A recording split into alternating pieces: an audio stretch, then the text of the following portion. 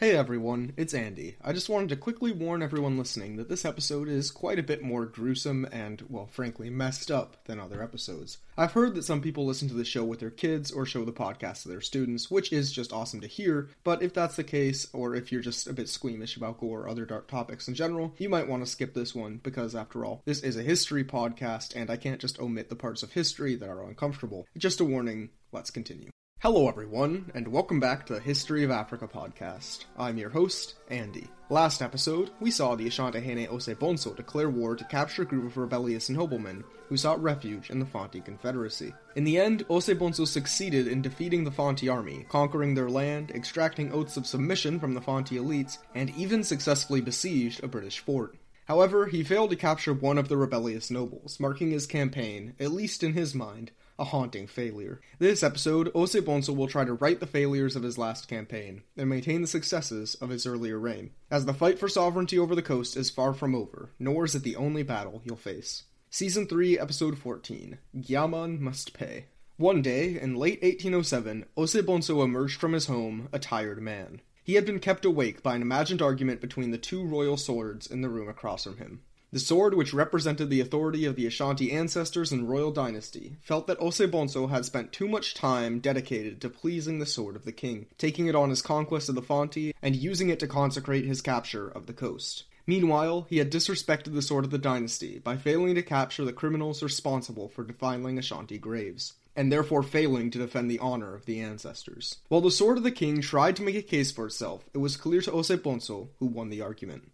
Osei-Bonso, at the end of the sleepless night, was convinced by this epiphanic debate that the problems which the Ashanti faced were his fault. He had spent too much time and effort pursuing glory and ego, and had neglected his responsibility as the protector of Ashanti honor. This would not and could not happen again. However, at least in the meantime, Osei-Bonso had to first deal with the aftermath of his victory. First, despite the war's status as a victory overall, the 1806 war had illuminated numerous flaws in Ashanti military doctrine. Most notably, while the Ashanti had ultimately succeeded in extracting a surrender when they besieged the British Fort William, the lack of experience in siege warfare on the Ashanti's part was evident. Attempts to scale the walls or burn the fort's gate proved not only unsuccessful during the battle, but also extremely costly in lives. Not to mention that the biggest failure of the conflict, the gravediggers' escape from the Ashanti's hands, occurred in part because of the Ashanti's failure to capture Fort William.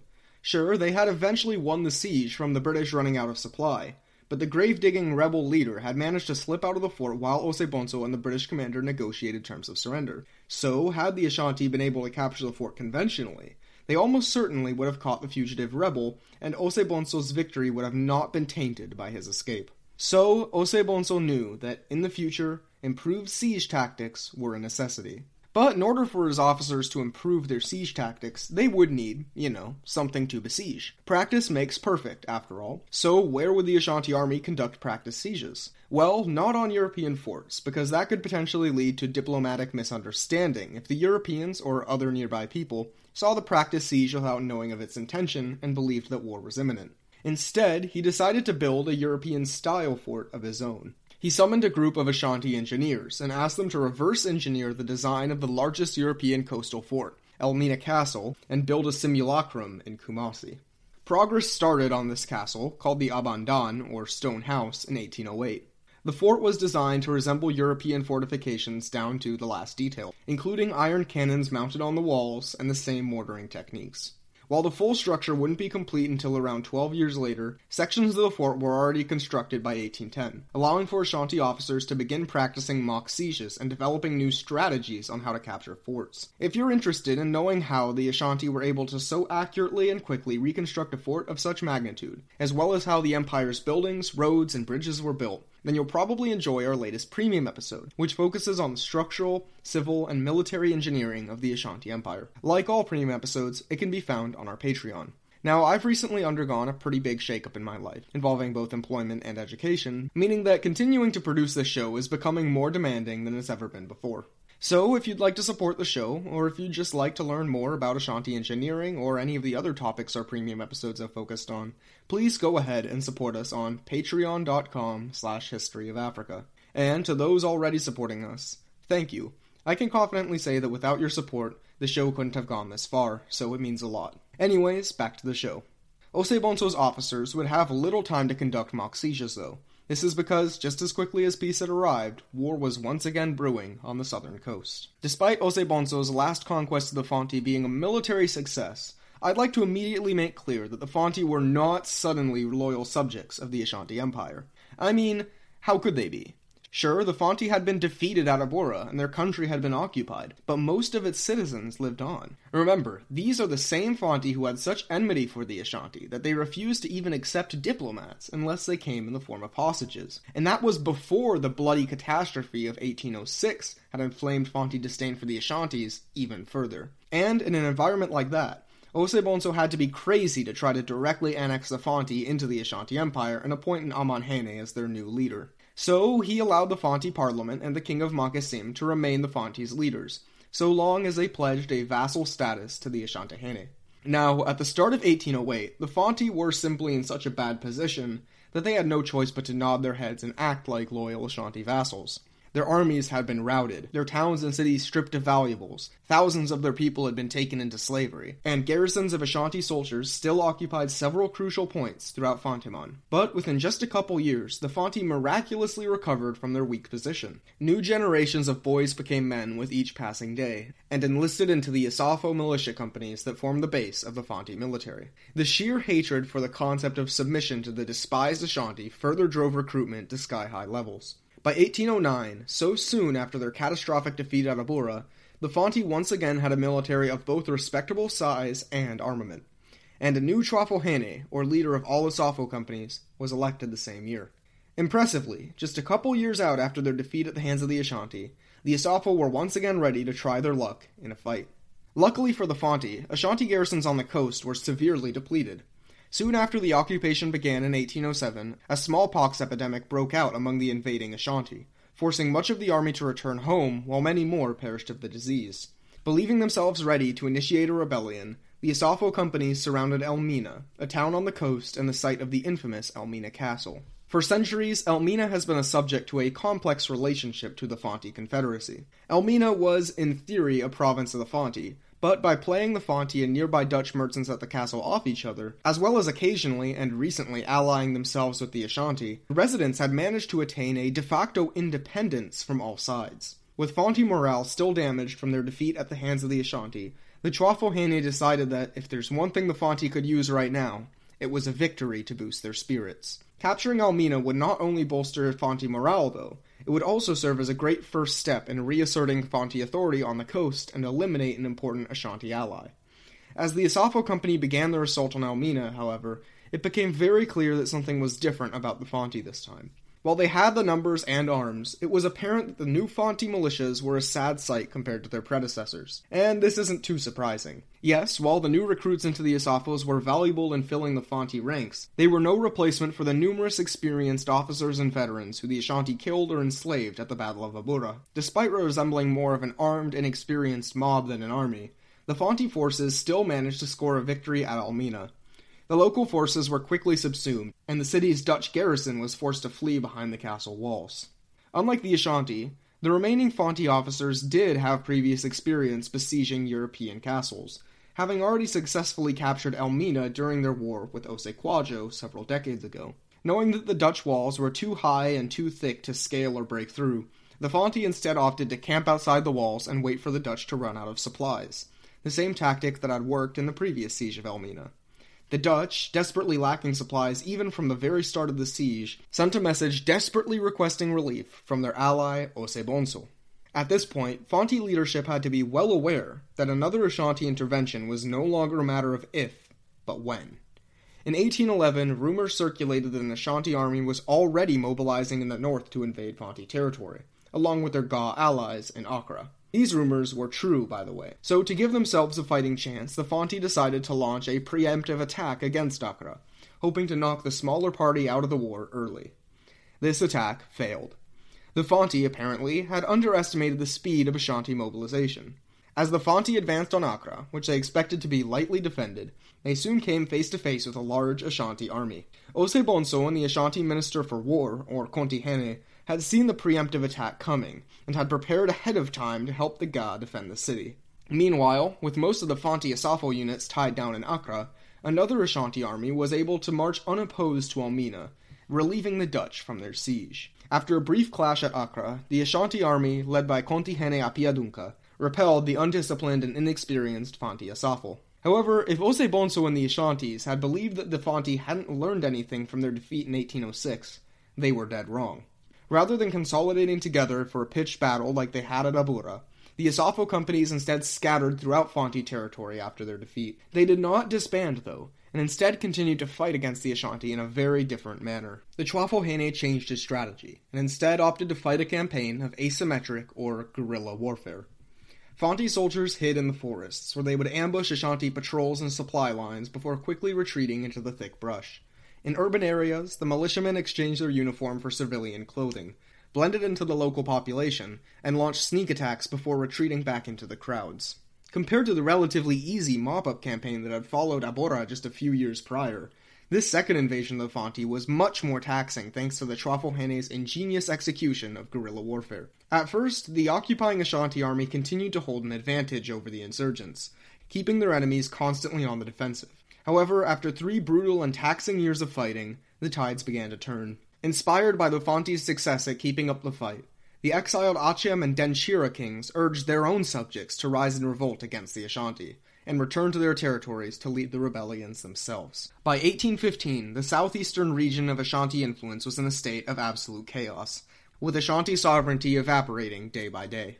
The Ashanti position was made even worse by yet another smallpox outbreak in their ranks. As the war expanded and its casualty numbers and costs continued to rise, Ashanti frustrations also grew. Namely, many within the Ashanti military were confused as to how the Fanti, previously so thoroughly defeated, with so many of their weapon caches seized, could have possibly re-equipped an army so quickly. Sure, domestic gun manufacturers existed all over Ghana, but the Fanti economy was nowhere near large enough to produce such an impressive supply of firearms. It's almost as if someone from outside had been selling them weapons. Almost immediately, one suspect stood out from the others: the British. The British, while theoretically being neutral and having pledged subservience to the Ashanti, possessed deep diplomatic ties with the Fanti. In previous decades, nobody would have batted an eye at the British selling Fanti weapons, as pretty much all European mercantile companies sold to every African kingdom in the region. But after the 1806 war, things had changed. The Ashanti had assumed that, by pledging subservience and allegiance, the European merchants on the coast agreed to treat the Ashanti as exclusive partners in the firearms trade. And, in the case of the Dutch and Danish, this expectation had been fulfilled. So when reports began to emerge of captured Fanti soldiers carrying British rifles, the Ashanti military leadership was very unhappy. Anglo-Ashanti hostility came to a head in 1814, when an Ashanti army confronted the governor of the Company of African Merchants in a coastal town of Winneba, home of a British fortress by the same name. While it's not clear how exactly fighting first broke out, or what either side sought to gain from the encounter, fighting broke out regardless. The British, likely aware of stories of the Battle of Anamabo, were confident that the Ashanti lacked the capability to quickly capture forts. Well supplied in Fort Winneba, they could certainly hold out long enough to wait for reinforcements. So, I imagine the governor was terrified when the Ashanti outside showcased just how much their siege tactics had improved in the last 7 years. Showcasing well-coordinated and disciplined attacks, the Ashanti managed to keep the fort's defenders under constant pressure. These non-committal, probing attacks baited the fort's garrison into consuming high quantities of gunpowder. If the defenders didn't bite, the Ashanti pushed closer and closer to the walls until the British began to open fire before they retreated. After hours of aimlessly returning fire at the Ashanti's mobile and well-coordinated attacks, the British gunpowder stores ran dry, allowing the Ashanti to close in and begin scaling the walls with little resistance. Crucially, there was no surrender at Winneba. The fort was captured, and the governor inside was executed. The message that this battle sent to the British was understood loud and clear. Selling weapons to the Fanti was a bad idea, and it became British policy to avoid selling to anybody but the Ashanti. As the brutal asymmetric fighting continued into 1815 and 1816, Fanti weapons and ammunition supplies began to deplete. Exhausted and out-attrited by their Ashanti enemies, the Fanti were once again forced to agree to a humiliating vassalage. With the Fanti now defeated, the Ashanti now turned their full might onto the Achem and Denshira, who, now outnumbered by a significant margin, were crushed with ease. The rebellious kings were executed, and new, more subservient kings were appointed in their place under the strict supervision of Ashanti Amanhenes. These wars, which went down in history as the Ga-Afanti War and the Ashanti-Acham War, or sometimes the Ashanti-Aquapim War, were concluded. Even the British, defeated by the Ashanti in battle twice now, were once again forced to the table to sign a treaty with the Ashanti. The 1817 Anglo-Ashanti Treaty, signed by Osei-Bonso and a representative of the British Company of African Merchants, settled many issues of disagreement between the kingdom and company. The British admitted fault in the previous incidents at Winneba and Anamabo, and formally apologized for any misgivings between the two kingdoms.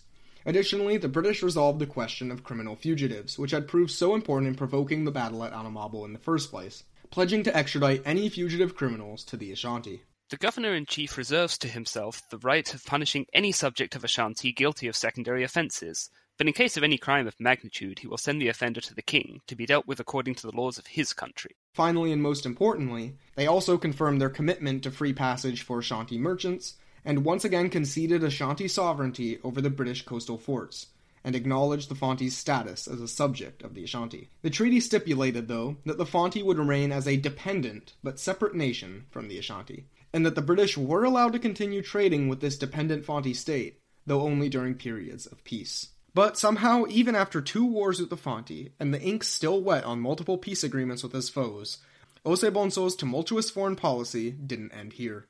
All the way on the other side of the Ashanti Empire, a new conflict was brewing.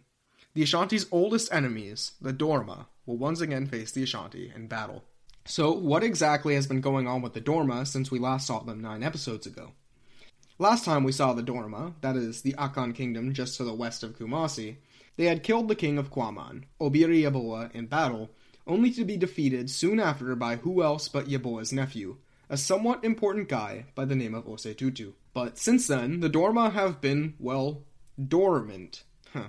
But for real, they've been quiet for a while. Well, until today, the Dorma have remained the only Akan polity to remain completely independent of the Ashanti. They've sent them the occasional tribute payment, but no more. In fact, not only have they been surviving Ashanti ambitions, they've been doing very well, even expanding into somewhat of an empire of their own. You see, after Opokuware's conquest of the Bono state all the way back in, episode 6? That northwestern region that sits just outside of Ashanti influence has been going through a whole lot of change. Just outside the reach of Ashanti frontiers, there existed one final unconquered major Bono city, the trade hub of Bonduku. Bonduku was the 3rd largest Akan city, surpassed in 1811 by only Kumasi and Mankasim in population. And sometime in the early 18th century, the Dorma under the leadership of Dormahene Tandate expanded north, eventually enveloping Bonduku and its neighboring regions, populated by the Muslim Mande-speaking ethnic group, the Jula. Well, they were sort of an ethnic group, sort of an economic class. It's complicated, definitely future podcast season material. Anyways, perhaps to prevent rebellion, Tandate did not frame this campaign as a conquest by the Dorma, but rather as an integration of multiple ethnic groups into a shared state. Throughout its history, this state, known as Gyaaman, would remain overtly multi-ethnic, with Dorma, Bono, Jula, as well as the empire's minority Guang populations, each holding various positions of power throughout the kingdom's existence.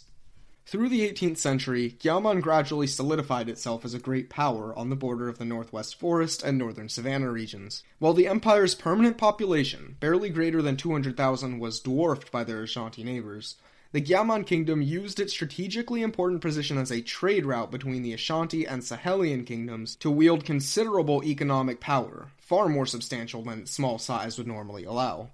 Now, Gyaaman had clashed a couple of times in small skirmishes with the Ashanti before, but never had the Gyaaman fought a full-fledged war against their enemies to the south. The origins of the coming conflict between the Ashanti and Gyaaman date back to around 1810, just as tensions were also heating up in the south. That year, a new Gyaaman Hene rose to the throne, a man named Kwajo Adinkra.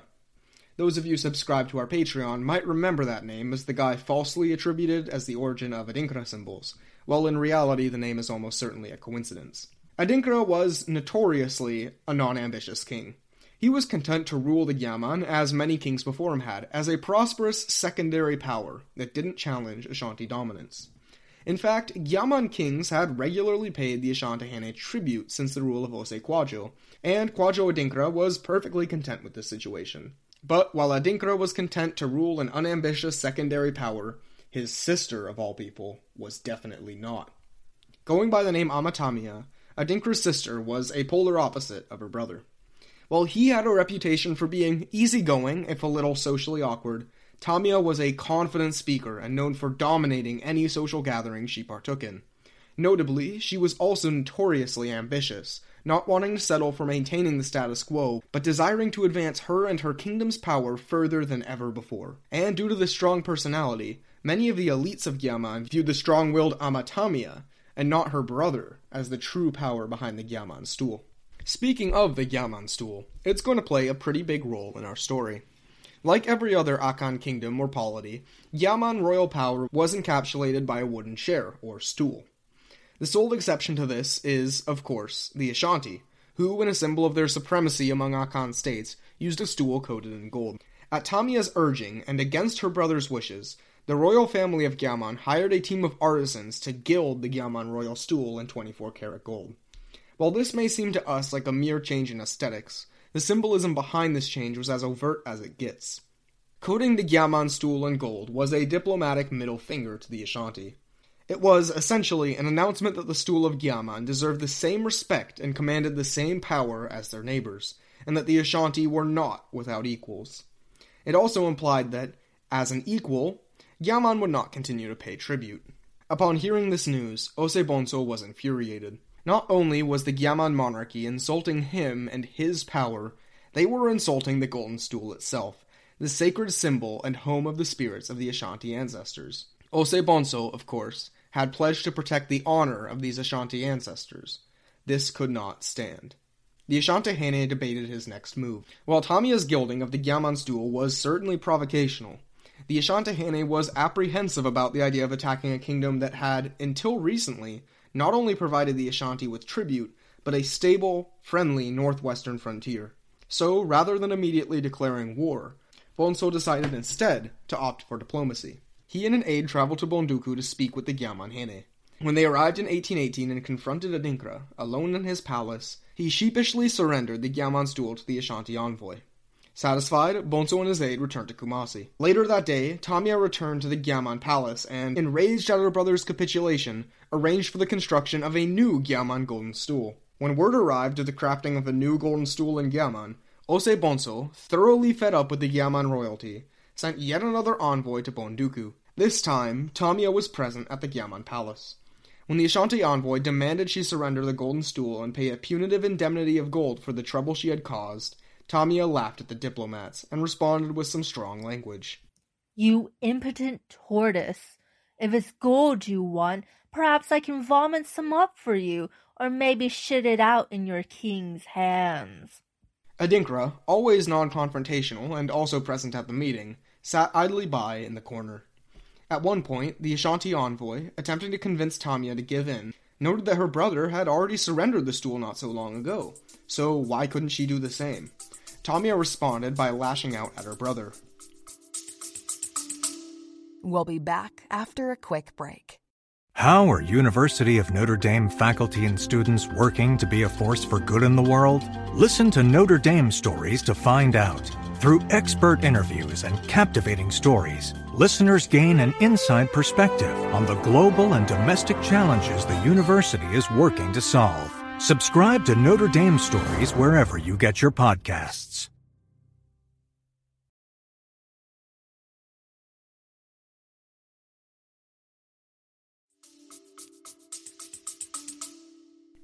God, despite his wisdom, made a mistake when he created myself and my brother. For my cowardly and terrified brother, he should have been given the genitals of a woman. But I am fierce in spirit and freedom, ardent and manly. What a terrible mistake which God has tasked us to correct with our own human skill. I swear to be resolute.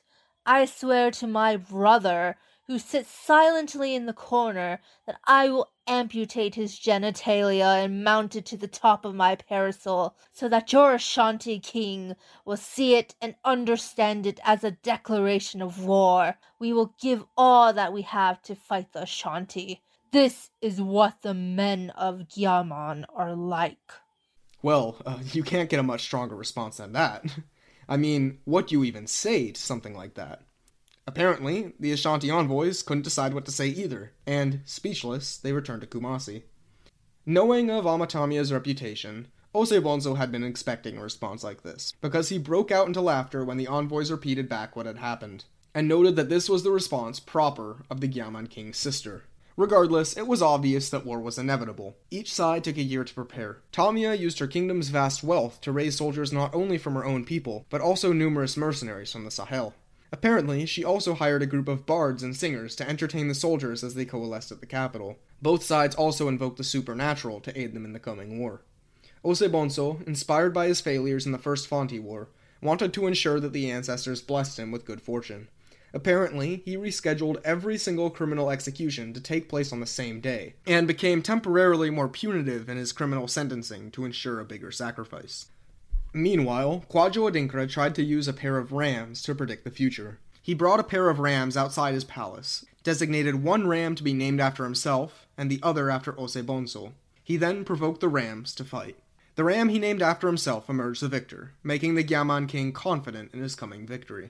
In 1819, an army of Ashanti soldiers and a supporting cadre of Dagomba mercenaries, combining to an impressive number of 100,000 men, marched on the main road to Bonduku. This was the largest single army ever assembled in Ashanti history. If the Ashanti were expecting an easy victory against the outnumbered 40,000 Gyaaman soldiers they faced, such a victory would never arrive.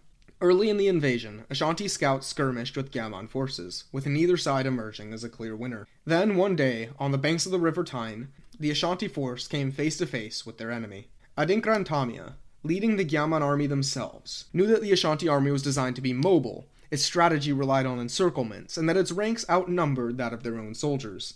But, having planned ahead, they decided that the Tyne River was the perfect place for them to mount their defense. Most of the river was too deep, and its flow far too strong for the Ashanti to try to cross. The only point of the river that could be realistically crossed was a single narrow stretch of shallow and gentle water, meaning that it would be impossible for the Ashanti's larger army to encircle the Gyaaman force. As the Ashanti forward guard advanced through the shallow section of the river, the Gyaaman's best soldiers marched forward to meet them. The river's waters ruined any gunpowder the soldiers carried, so fighting immediately devolved into a bloody melee. Throughout the bloodbath, Ashanti forces tried to push through the Gyaaman center as they slowly waded towards their enemy through the river. With each drive forward, the Ashanti gradually chipped away at the Gyaaman lines and advanced in a slow trudge. However, each time the Ashanti seemed close to victory, and their forward guard approached the river's edge, the soldiers on the riverbank would pelt them with volleys of gunfire. Ashanti morale would then collapse and the forward guard would retreat, erasing their hard-fought gains in seconds. After 2 failed attempts, the Kontihene realized that he was running low on manpower in the forward guard, and the third crossing attempt would have to succeed, or the battle could be lost altogether. On the third attempt to fight their way to the end of the river, the Ashanti forward guard lurched incredibly close to the riverbank. As they approached the bank, though, again, Gyaaman soldiers peppered them with bullets. While they continued to advance slowly, it was clearly just a matter of time until their morale shattered. Knowing that his troops needed one last push to break through, the Kontihene and his assistant officers leapt into the river to fight alongside their comrades. Allegedly, this show of bravery rejuvenated the Ashanti morale, and the tide of battle was turned. As the Ashanti forward guard reached the other side of the Tyne and established a bridgehead, the rest of the Ashanti army managed to cross the river. Meanwhile, the Gyaaman army retreated down the road to the town of Nkoranza. At this town, with no river to halt their advance, the Ashanti could practice the type of fast-paced, encirclement-based warfare they were comfortable with. At Nkoranza, the Gyaaman army was thoroughly destroyed. Both Tamia and Adinkra were killed during the battle. The details of Adinkra's death, while not particularly relevant, are just too unbelievable, gory, and, well, just weird not to share. So, yeah, if you don't like gore, remember my warning from the beginning. Now, there are 2 versions of events, one told by the Ashanti and the other told by the Bono and Dorma. Both are, strange to say the least. In the Ashanti version of events, the cowardly Kwajo Adinkra tried to flee from his defeat at Nkoranza. But as his army crumbled around him, he knew that the Ashanti would recognize him without a disguise. So, thinking on his feet, he apparently cut off the face of one of his fallen comrades, and attempted to wear it as a disguise as he fled. Somehow, the brilliant strategy of wearing bloody human skin as a disguise didn't work, and he was caught almost immediately. The Gyaaman king was then brought to Kumasi, where Osebonso executed him himself, and kept his skull as a trophy. According to the Gyaaman version of events, Adinkra was never captured at all, but chose instead to die honorably by suicide after his defeat. Shortly after his father's suicide, Adinkra's son, while fleeing the battlefield, encountered the corpse of his father. Adinkra's son decided that he didn't want his dad's head to be cut off and taken back as a trophy to Kumasi. So he came up with a brilliant hiding spot. He cut off his dad's head, found the nearby body of a pregnant woman, performed a rudimentary C-section on her corpse, hid his father's head inside her womb, then stitched the woman's corpse back up. Obviously, this plan failed. As Ashanti soldiers walked by the scene, one of them noticed a headless body covered in expensive jewelry. Then they saw this poorly stitched up body of a pregnant woman with a face-shaped bulge in her stomach and thought, that's weird. So they unstitched the dead woman, and wouldn't you know it, there's a head. The son was captured not long after and confirmed that, yes, this was the head of his father, Kwajo Adinkra. The son was taken back to Kumasi and executed, while despite his son's best efforts, Kwajo Adinkra's head was brought back to Kumasi as a trophy. Yes, that is the official Bono version of events. Yeah, there's been some strange stuff on the show before, but never anything this strange. Anyways, back to normal history land. After their decisive victory at Nkoranza, the Ashanti army went on a rampage throughout Gyaaman territories. Multiple towns were wiped off the map entirely, while reportedly 100,000 people, almost half the population of the kingdom, were taken into slavery. Valuables from Gyaaman's royal palace were melted down into gold and transported back to Ashanti. In the most potent display of Ashanti power, a statuette of a soldier in the Gyaaman palace, meant to act as a protective symbol, was melted down and crafted into a bell. This bell was placed on the Ashanti golden stool, so that the king's ancestors could ring it to warn him of impending danger. The message of this campaign of destruction was clear. The victory over Gyaaman was so total that not only did it force the Gyaaman into a permanent state of submission, it basically ensured that Gyaaman would never again be able to challenge the Ashanti. The kingdom would remain a semi-independent Ashanti vassal, but a new, pro-Ashanti king was placed as its ruler, and tribute payments were escalated from rare to constant. But most importantly, at least to Osebonso, he had defended the honor of his kingdom and his ancestors. Gyaaman had paid for their insult to the golden stool, and had been reduced to a status of subjugation and ruin. There was no catch this time. Osebonso's goal had been unquestionably achieved and then some. Finally, he could sleep peacefully. And, at least for now, the Ashanti Empire, too, was at peace. This period, the tail end of the rule of Osebonso, will go down in history as the height of Ashanti power and prosperity. So, next episode, we'll take a break from our stories of kings, conquests, reforms, and revolutions to just pause and take a stroll in this empire at its height. Join us next episode as we learn more about what life was like not for the Ashantihanes, but for the average working class Ashanti subject. Thank you for listening to the History of Africa podcast. If you like the show and the free education we provide, then I'd encourage you to support the show. This can be done by a monetary donation to our Patreon, which can be found on our website, historyofafricapodcast.blogspot.com, by giving the show a review on iTunes, or by sharing the podcast to anyone who you think might be interested.